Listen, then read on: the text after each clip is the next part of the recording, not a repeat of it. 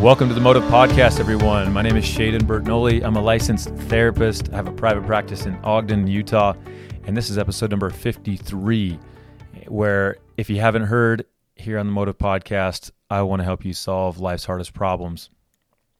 So let's get into it, huh? This has been an awesome journey, just so you know. So I've had a lot of just such good feedback from people, and I just appreciate it so much. I don't know. I got stopped in a restaurant the other day by someone who had listened to my son's, the episode I did about my son and his wrestling match and just how touched he was. And I got to go home and look at Jacoby and say, "Hey, Jacoby, guess what?" And he said, "What, Dad?" And I said, "Someone told me today that your story of how much you struggled and how hard that was on the wrestling match, in that wrestling meet."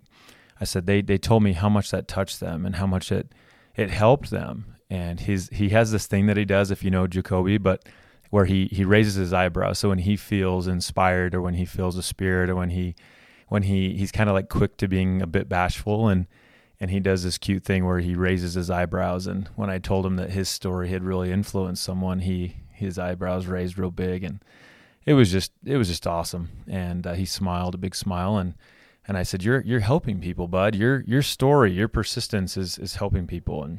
And so thank you, everyone. I really appreciate it. So today I want to talk about, I guess, a question. I'll lead with a question, which is, what are the two most invisible emotions to human beings, or to you and myself? Do I have research to back up what I'm going to share with you? No. I don't have anything to say, oh, these are the most invisible emotions. I'm talking to you about my experiences in my own life and experiences of tons of people that I've worked with. And so I want to give you a second. Just think about it, right? Think about it for a second. What are emotions in you that are, quote unquote, invisible? In other words, they're there, but they're really hard to see. They're really hard to recognize. And if someone even asked you how you feel, let's just say you might have kind of a hard time even answering them, right? So I want to start with the first one, which I think is important, but the second one I really want to dive into. Okay, so number one, what I see often as an invisible emotion is the emotion of confusion. And right off the bat, you might be saying, "Wait, is that an emotion?" And I would say, well, what else is it? Confusion is you can be confused about something, like, right? You can be confused about many things. I get confused all the time, and so I would say that's it's an intelligence situation for myself, or just trying to put two and two together somehow, and it's just not working. That was pretty much my mathematics throughout my entire life, is 2 and 2 really didn't go together very well, but ultimately, though, we can feel confused. And what I see a lot of the time, especially in parenting, is classic case, right? A parent will say, "Hey, what's going on? Can you tell me about this?" And they're like, I don't know. The teenager's like, "I don't know." And we usually are like, "Well, what do you mean? Like, what don't you know?" And we often follow up when someone says, "I don't know," with more questions. And for most of us, it kind of infuriates us, right? It's like, I just told you, like, I don't know. Not to mention, you got this young person, or an adult for that matter, that's like, even if I did know, maybe I don't even have the vocabulary or the emotional intelligence to be able to express what's going on inside of me anyway. And so when I say I don't know, and then I get asked more and more questions, it actually just enhances how much I don't know, and almost can turn to shame, or can turn to all sorts of other frustrations. And so when in all reality, when someone says, "I don't know," what are they feeling? What's very likely the emotion that they're feeling? They're feeling confused. And how many of you that are listening, when was the last time you ever looked at someone who said, "I don't know," and said, "Oh, that must be pretty frustrating to feel that, to feel confused." Right?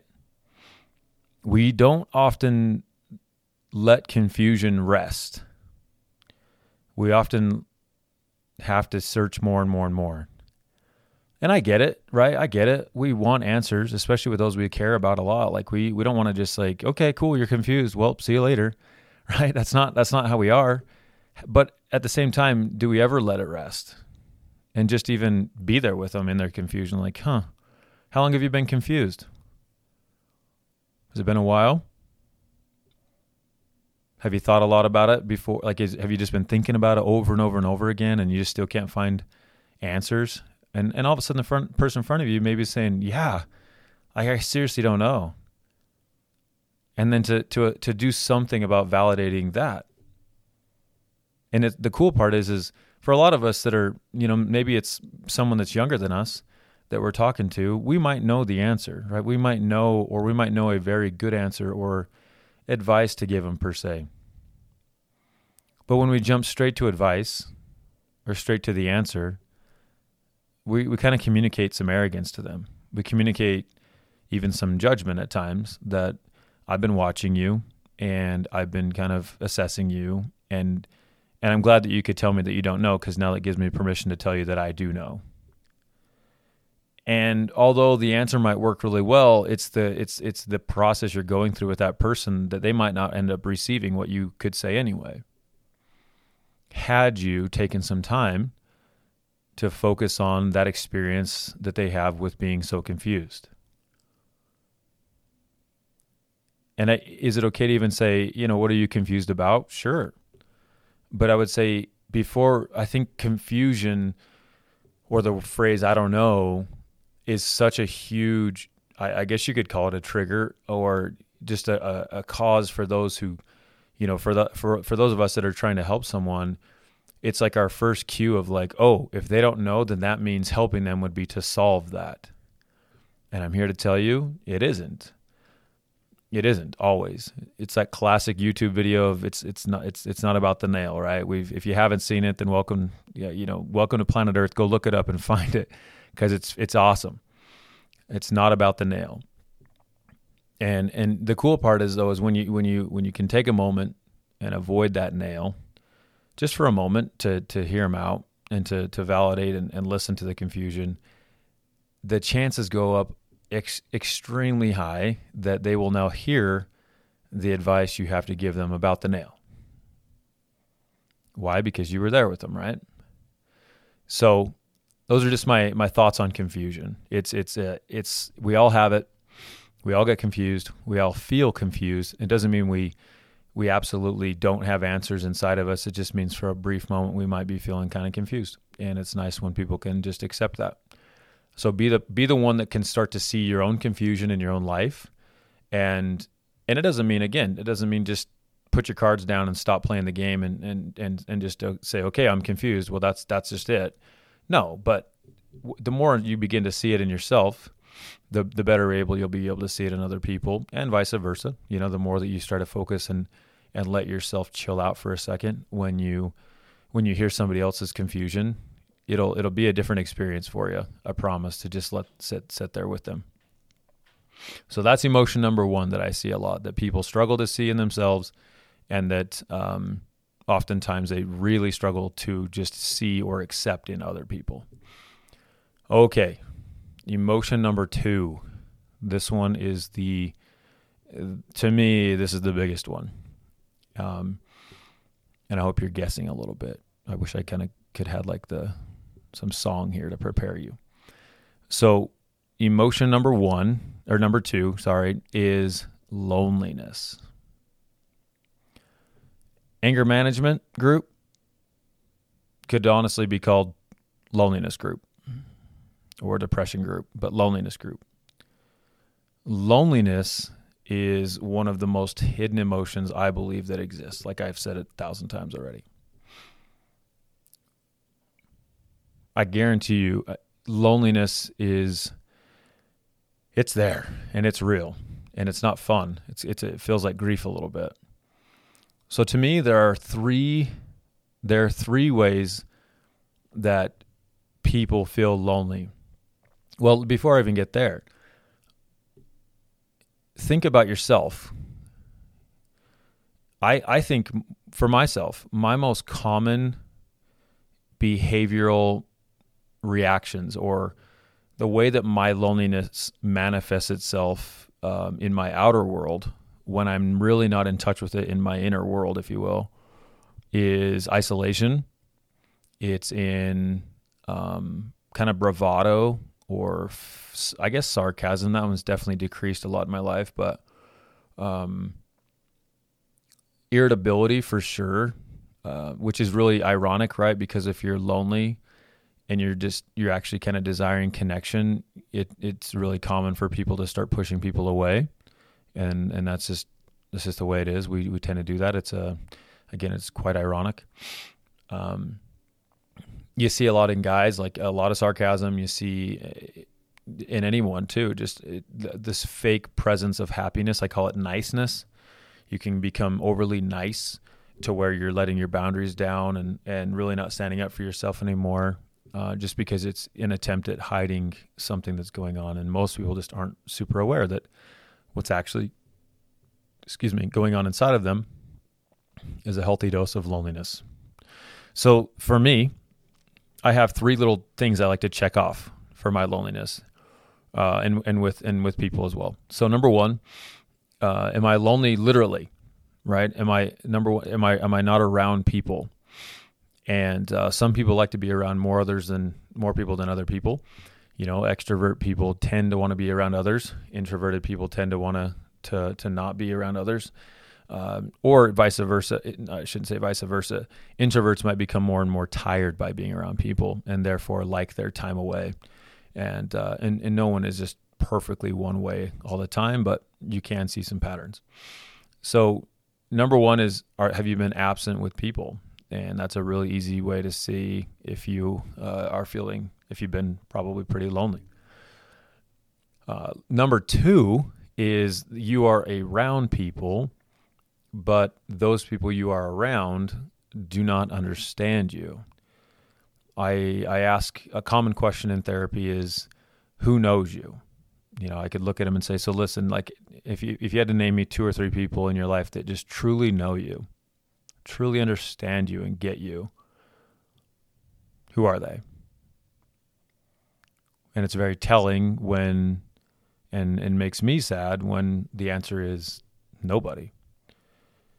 And I'm guessing that you that are listening, I think about it. It doesn't matter how many friends you think you have or how common it is for you to be social.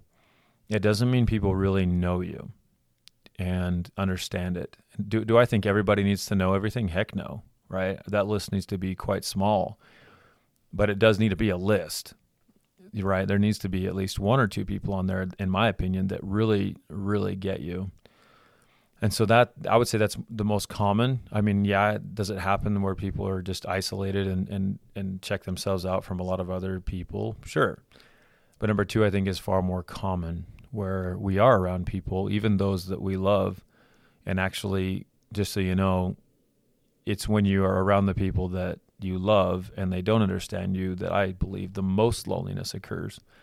Because they're the ones that are, quote unquote, supposed to get it, right? They're supposed to kind of understand you, and you're not taking the step to let yourself be known, or flat out they're not safe enough to do so, which in that case, it's pretty sad as well.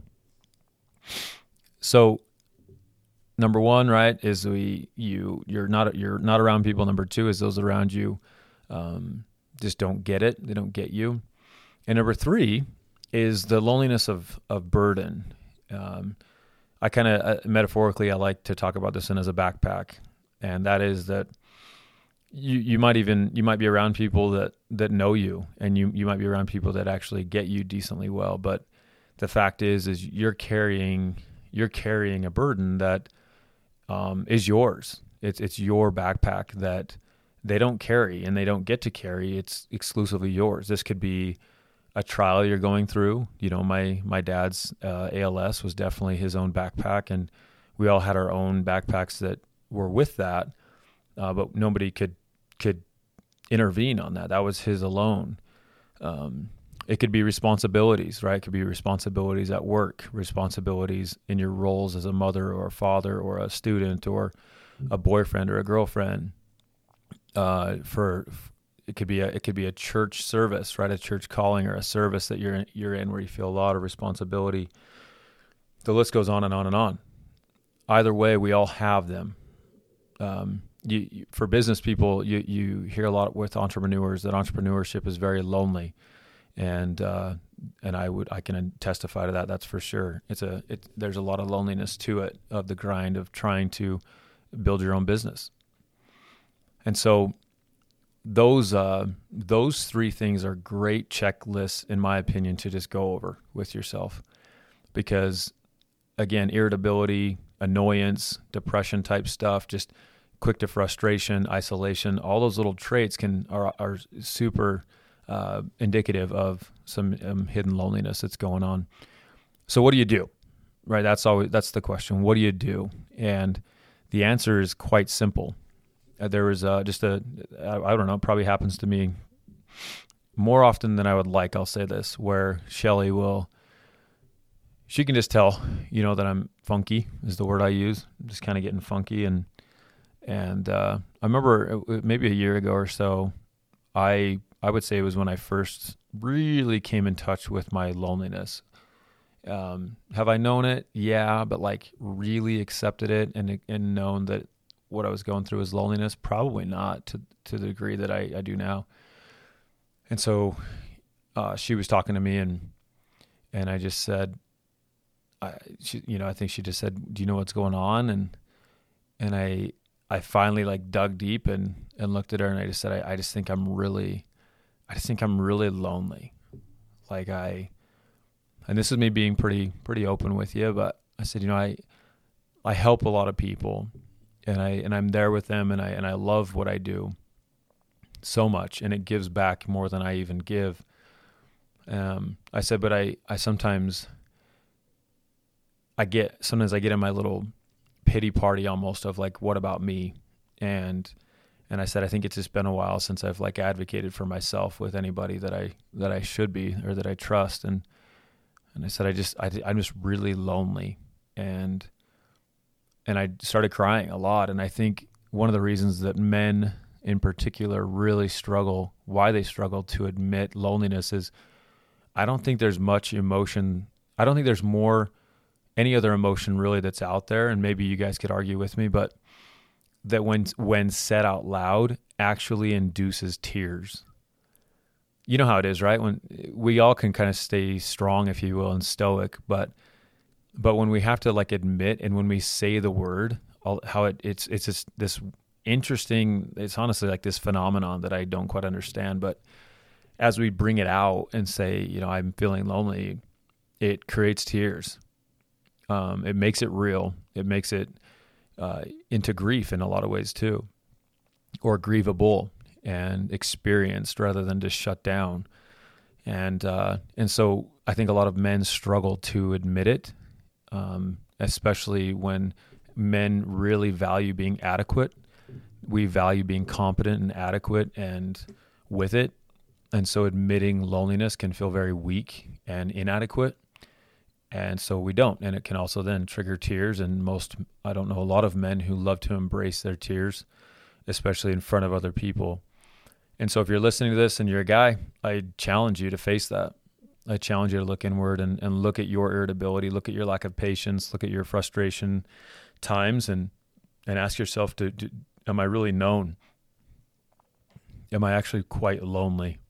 And if you're listening to this and you suspect that you know someone who is likely very lonely but never admits it, make yourself safe.